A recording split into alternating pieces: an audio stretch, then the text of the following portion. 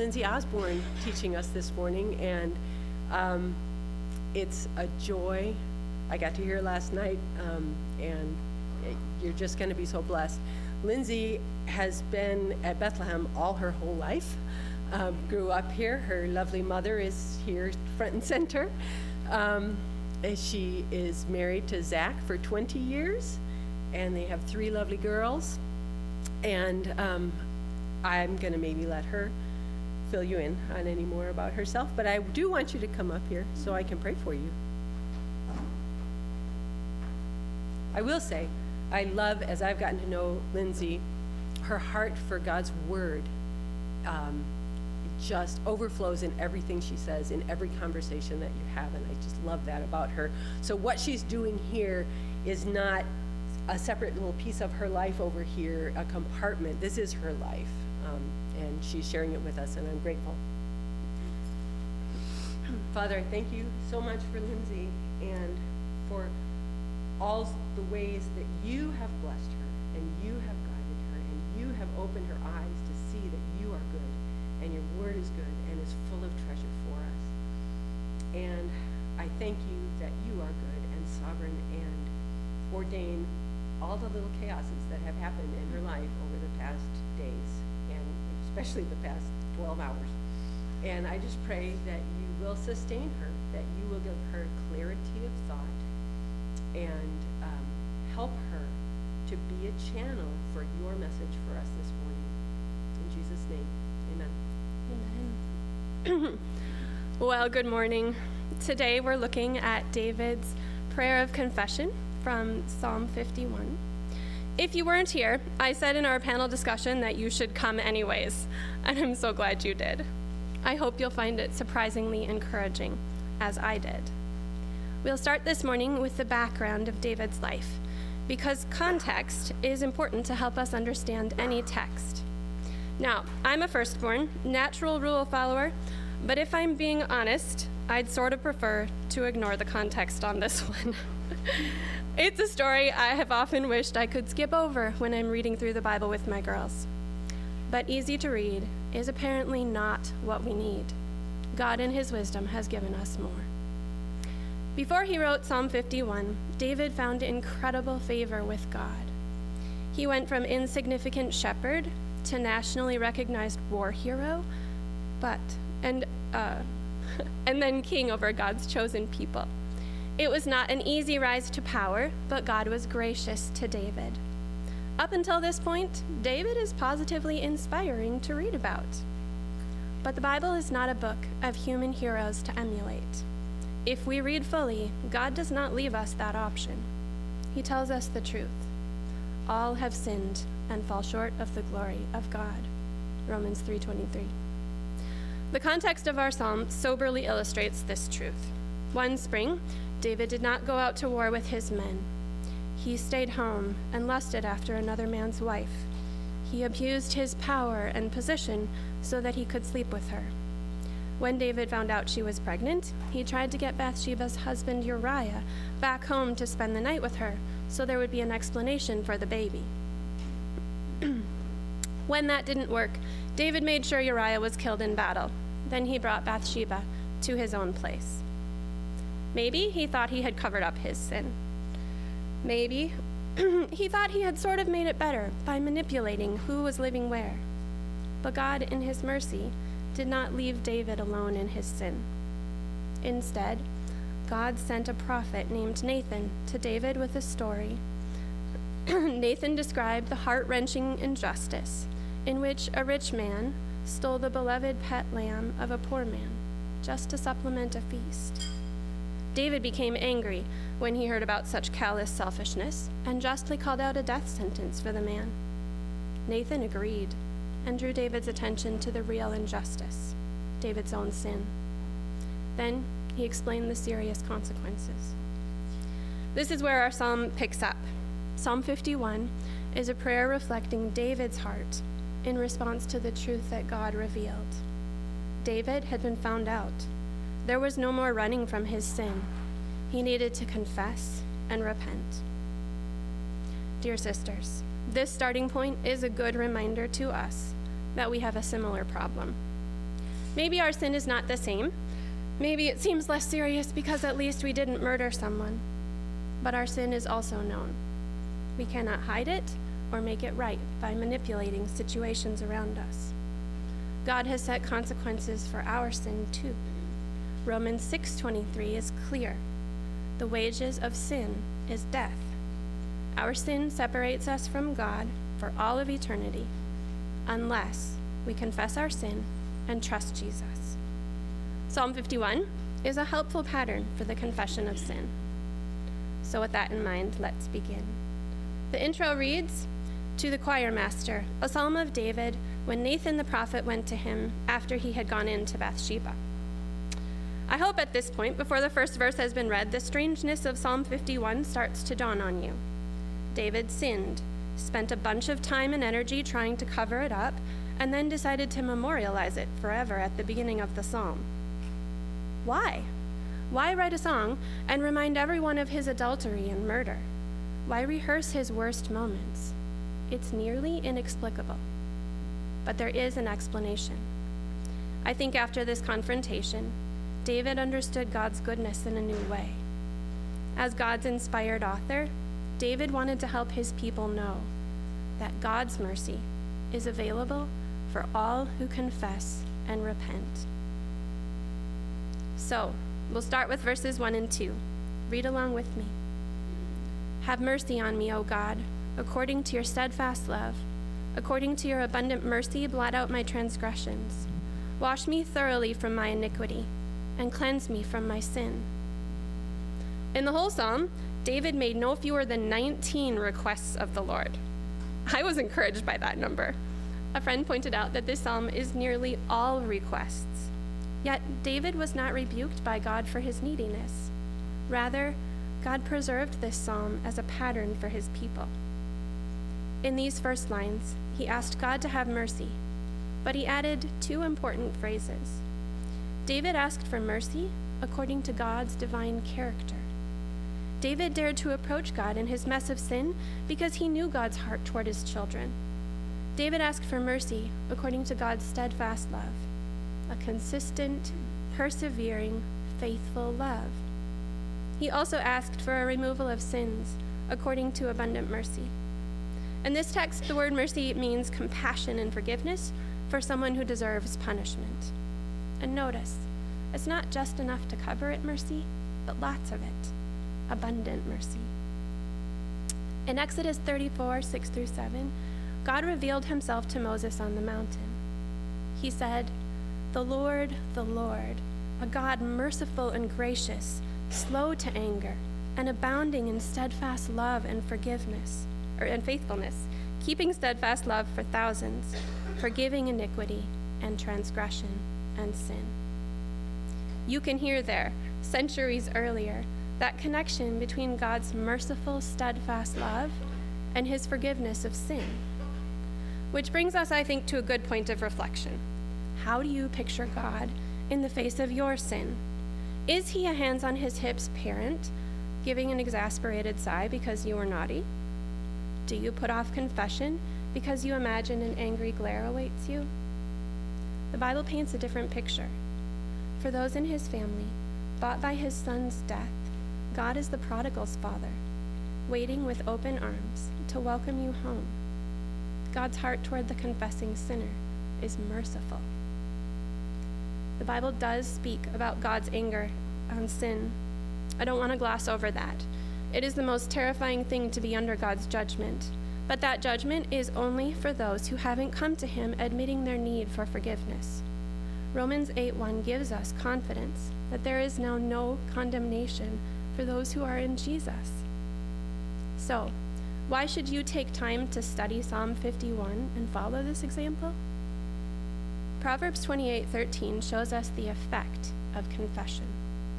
Whoever conceals his transgressions will not prosper, but he who confesses and forsakes them will obtain mercy. Confession is our path to mercy. So I pray God gives you a fresh realization that he is a God of abundant mercy and steadfast love. Recognize your need for forgiveness and turn toward his mercy so that you will have the great joy of personally knowing God's heart. David knew he needed mercy and forgiveness, and we do too. That's an uncomfortable realization, but God is merciful and loving. He covered it. Surely we can move on now, right? Well, not according to this pattern. This is when I see my need for the Bible to shape my prayers. God knows it is helpful for us to spend time understanding the problem. In the second section, I think David has two big ideas, which he states in parallels, poetically emphasizing his main point. In both of them, David talks about sin, transgression, and iniquity. These words function as synonyms, so I want to take a minute to define them. I didn't even attempt to come up with my own definition. I just went straight to a heavy hitter. In Wayne Grudem's systematic theology, he said, sin is any failure to conform to the moral law of God in act, attitude, or nature. The Greek and Hebrew words for sin means to miss the mark, which helps us understand that sin is any way in which we do not live up to God's good and right expectations. The first big idea shows up in verses 3 and 5, where David shows us that we should acknowledge our sin. In verse 3, David told God that he recognized his own rebellion against God's standards. He said, "For I know my transgressions, and my sin is ever before me." He was no longer pretending it wasn't a big deal. God had helped him take an honest look at his heart. He had seen that his sin was a problem, and that problem was not going away. Verse 5 expands this acknowledgement of sin a bit further. "Behold, I was brought forth in iniquity, and in sin did my mother conceive me." Not only had he sinned, David admitted that he was sinful. He was a sinner by nature. This isn't a statement about the circumstances of his conception. In sin and in iniquity describe his heart condition. It points to his sinful inclinations, present from the very beginning of his life. I think God gave us this section because he knows we have multiple problems with our perception of sin. We don't easily recognize it.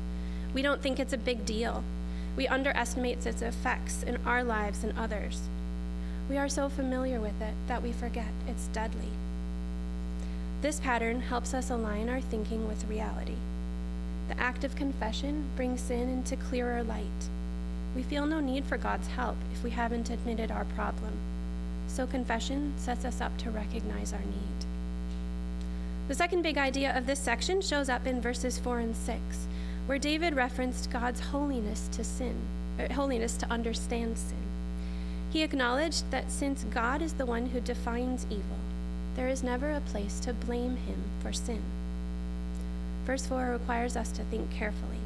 It says, "Against you, you only have I sinned, and done what is evil in your sight."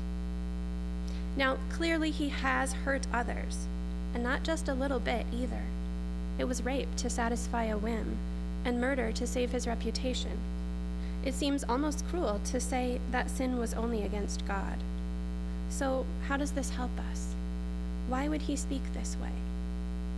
I think the answer is that David understood something about sin that we tend to miss. Sin is first and foremost an offense against God. Having been given the honor of bearing God's image, it is incredibly wicked of us to do something out of line with his will. It's damnable, not mostly for the effects that sin creates around us, but because it scorns the infinitely good and holy God who made us and gave us life and every good gift. Jesus used the same kind of contrast in the New Testament when he said in Luke 14:26-27, "If anyone comes to me and does not hate his own father and mother and wife and children and brothers and sisters, yes, and even his own life, he cannot be my disciple." These verses do not tell us we should hate our neighbor. Their point is that our love for family should look like hatred relative to our love for the Lord. The same type of contrast is used in this verse 4. The statement was written to jolt us out of incorrect proportion in our thinking. As self-centered creatures, we tend to think of human consequences first. We focus on the people and the effects that we can see. we have a constant problem of neglecting to keep God in the center of our vision. David did not remember God's goodness to him. He did not live to honor God that spring. That is where all the human trouble started. Most English Bible translations include the words, "so that," to connect the two halves of verse 4. The second part reads, "so that you may be justified in your words and blameless in your judgment." In verse 4, David acknowledges that his sin is most offensive to God, so that everyone is clear that God is not represented in David's behavior. In referencing these sins, 2 Samuel 11:27 says, "But the thing that David had done displeased the Lord." David did not get a pass on sin because he was God's chosen king. God did not say, "Well, you've had some hard years and you've been pretty faithful, so we'll let it go this time." He didn't. David wanted to make it clear that God's justice remained uncompromised. God was offended by this sin more than any human. For those who have been greatly sinned against, verse 4 is not a statement that implies your suffering is insignificant. Instead, it is a reminder that we worship a God who is just and blameless. His indignation over sin is far bigger than yours. Next, David expanded on the idea of God's holiness by showing his desire for our hearts. Verse 6 says, "Behold, you delight in truth in the inward being, and you teach me wisdom in the secret heart." So, God desires that we love and believe truth. God is pleased with holy hearts. Not only that, but David knows that holy hearts are not man-made. God must instruct him so that he does not continue to live by foolishness and lies. For us, this portion has two applications. First, we should be quick to acknowledge our sin, both the specific outworkings and the heart from which it came. Second, we should orient ourselves on God's holiness. Do all that you can to immerse yourself in his word so that you are reminded of his character and his holy standards. The next section centers around a request and a goal. David asked for cleansing and purifying, a changed heart. He desired a restored relationship with God. The sin had been exposed. David saw things as they really were, but he could not fix it. He couldn't even cover it up. Yet, David knew he couldn't be in God's holy presence without a clean heart. Back in the introduction of the psalm, David remembered that God made a way for sinners to be with him. In this section, David focused on God's work to bring sinners back to right relationship with him.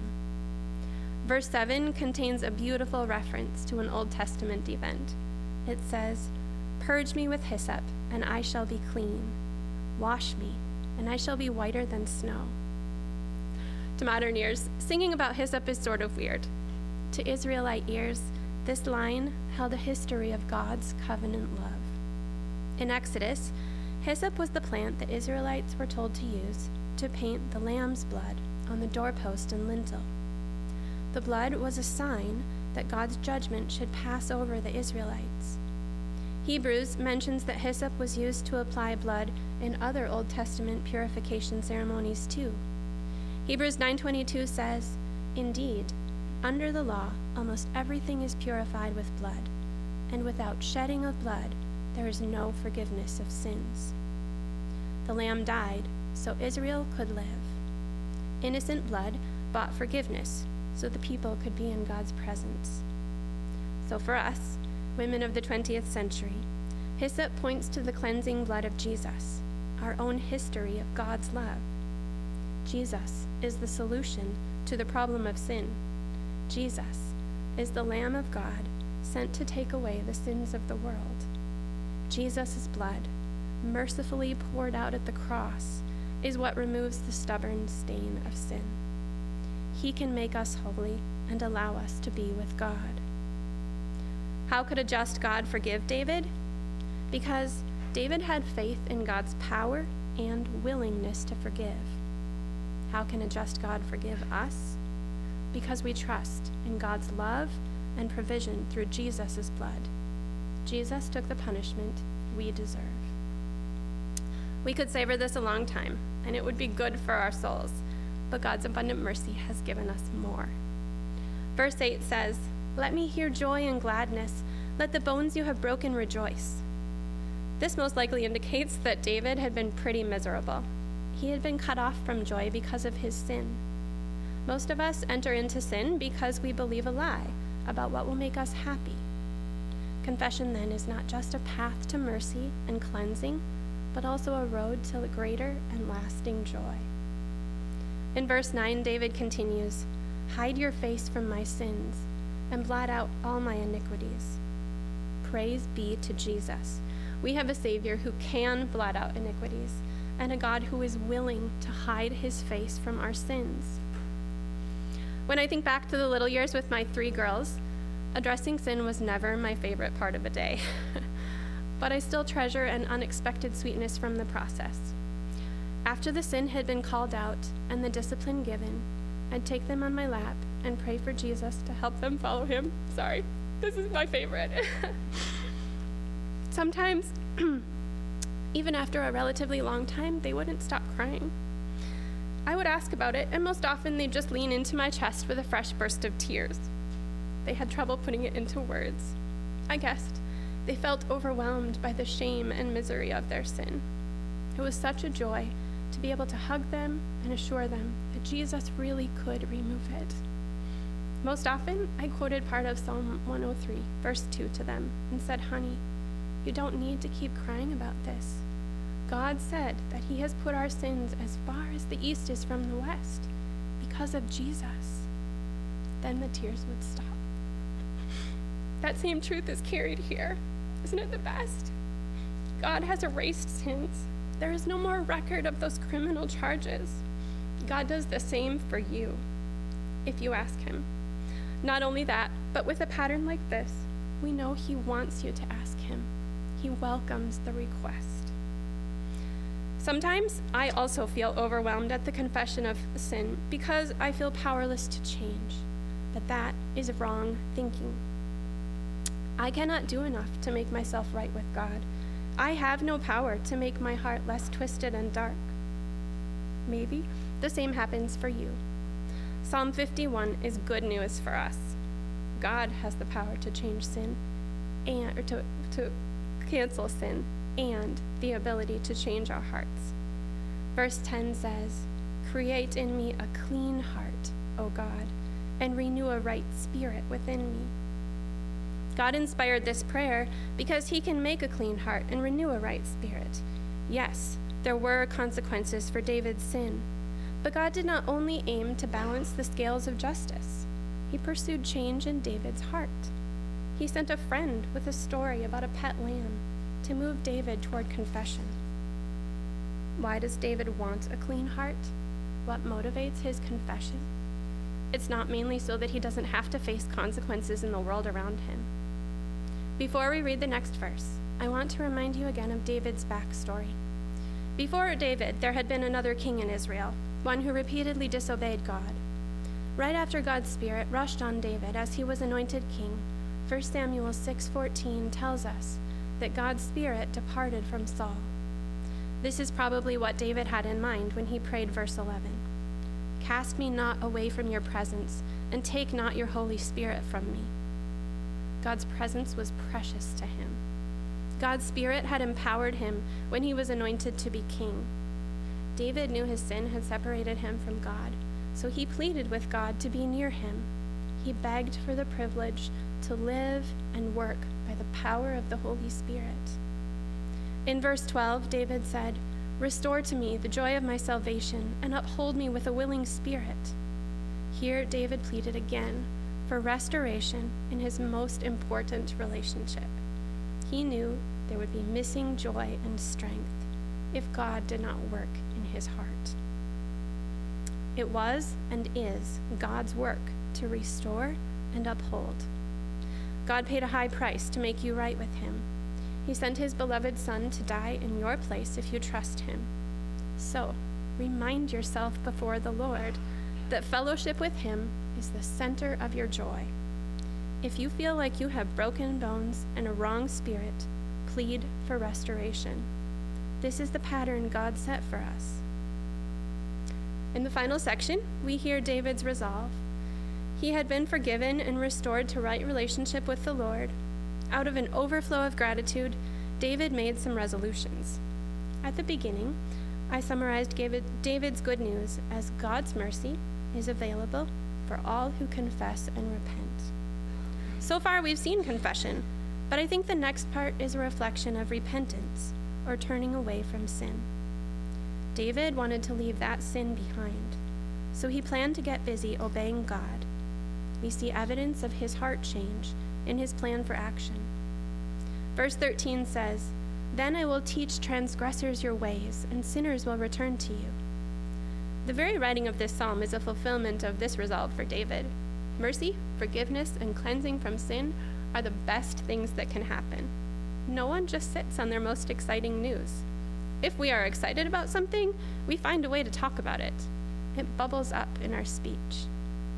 David expected God to turn other sinners back to their heavenly Father as they heard his testimony. Maybe he will call you to write a song about God's mercy, but definitely he has called you to point others to Jesus. Verse 14 and 15 use repeated ideas again for emphasis. Deliver me from blood guiltiness, O God of my salvation, and my tongue will sing aloud of your righteousness. O Lord, open my lips, and my mouth will declare your praise. I've labeled this section David's resolve, but notice whose work is requested in these verses. God delivered from blood guilt. Next, David asked God to open his lips and give him words to declare God's holiness.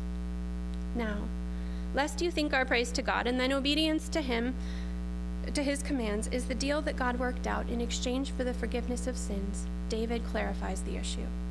Verse 16 says, "For you will not delight in sacrifice, or I would give it.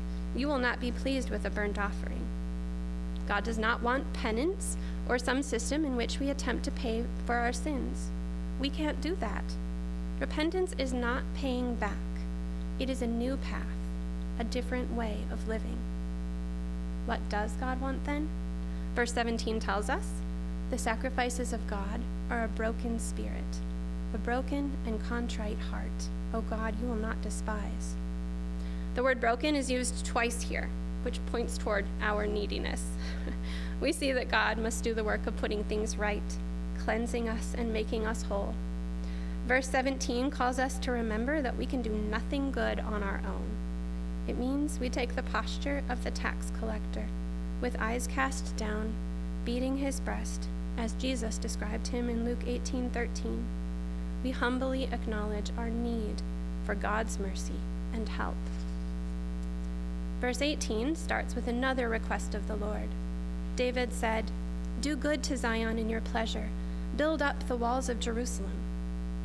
In this verse, I think David helps us see something a bit foreign to those of us living in a more individualistic culture. He recognized the communal influence of a personal relationship with God. The consequences for David's sin did not stop with Uriah and Bathsheba. Many had seen his example and been pressured to participate in his sin.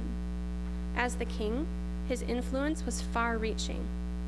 Later in the Bible, we get a direct reference to this same phenomenon. 1 Kings 14:16 says that God judged Israel because of the sins of King Jeroboam, which he sinned and made Israel to sin. The connection is not explicitly drawn here, but I do think it's implied. David's sin was bad for the whole nation. David knew that all of Jerusalem needed God's favor and blessing. The second part of the request is build up the walls of Jerusalem. Walls were a protective measure for the city. Here, David admitted that his sin had put Jerusalem in a vulnerable position. He wanted God to protect Jerusalem from more of the bad effects of his sin. He wanted God's mercy for others too. It would be nice to think that my sin only affects me, but it's just not true. The Bible is full of warnings about the corrupting influence of sin around us, which means, certainly, our sin has the same effect on others. This is worth some personal reflection. Do you have unconfessed sin? How is it affecting those around you? Your sin will always touch others' lives. Pray that God will bless and protect those who are affected by your sin. So finally, we arrive at verse 19. Then you will delight in right sacrifices, in burnt offerings and whole burnt offerings. Then bulls will be offered on your altar. Now, didn't he just say that God would not delight in sacrifice and burnt offering? What's happened here? Notice the first word, then. It's in all the English translations I could find, and it seems to signal a change. What's happened between verses 16 and 19 is that David's heart has changed. The sacrifices and burnt offerings were only pleasing if they came from a repentant heart. This is a pattern we see all through the Bible. Obedience to God has never been able to make us right with God. The order is important. First, we are forgiven and made clean. Then, we obey from a grateful, trusting heart. There are 1,000 opportunities to follow the pattern of David's resolutions here. We should similarly resolve, with prayers for his help, to tell others about God's salvation. No one is outside the need to be reminded of God's goodness through Jesus. We don't have the Old Testament requirements for sacrifices and burnt offerings, but we are still commanded to worship God and follow Jesus' pattern of sacrificial love for others. Obedience is the joyful fruit of a repentant heart. We are called to live with the aim of glorifying Him. So, we've seen the pattern in Psalm 51. Does it mean that we should always confess our sin this way? Well, I can tell you I've found it helpful to internalize the pattern. If you are fighting a long-standing sin that you've nurtured and tried to cover up, deep reflection and long prayer over God's word will probably be necessary for a changed heart, restored joy, and obedient life. What about a sin you quickly recognize? I suspect God is delighted to work in the woman who pleads under her breath, "Father, I need your help. Forgive me. I want to be right with you. Change my heart and help me to obey you." I'm going to close today with a story from Dane Ortland's wonderful little book, Gentle and Lowly. It says, a compassionate doctor has traveled deep into the jungle to provide medical care to a primitive tribe afflicted with a contagious disease. He has medical equipment flown in. He has correctly diagnosed the problem, and the antibiotics are prepared and available. He is independently wealthy and has no need of financial compensation. But as he seeks to provide care, the afflicted refuse. They want to take care of themselves. They want to heal on their own terms. Finally, a few brave men step forward to receive the care being freely provided. What does the doctor feel? Joy. His joy increases to the degree that the sick come to him for help and healing. It's the whole reason he came. How much more if the diseased are not strangers, but his own family? So with us, and so with Christ. So this is the heart of your Heavenly Father. I want to encourage you not to refuse the help of Jesus, your Savior. Sisters, because of Jesus, God's mercy is available to all who confess and repent. His heart toward them is steadfast love and abundant mercy. When you confess, He hears you. Let's pray. God, we need your mercy. Forgive us for our sins. Change our hearts and help us to follow your ways. Give us the joy of right relationship with you. As we discuss, let our lips overflow with the good news of your salvation. Thank you for your merciful heart, ready to hear our prayers of confession. We ask this in Jesus' name. Amen.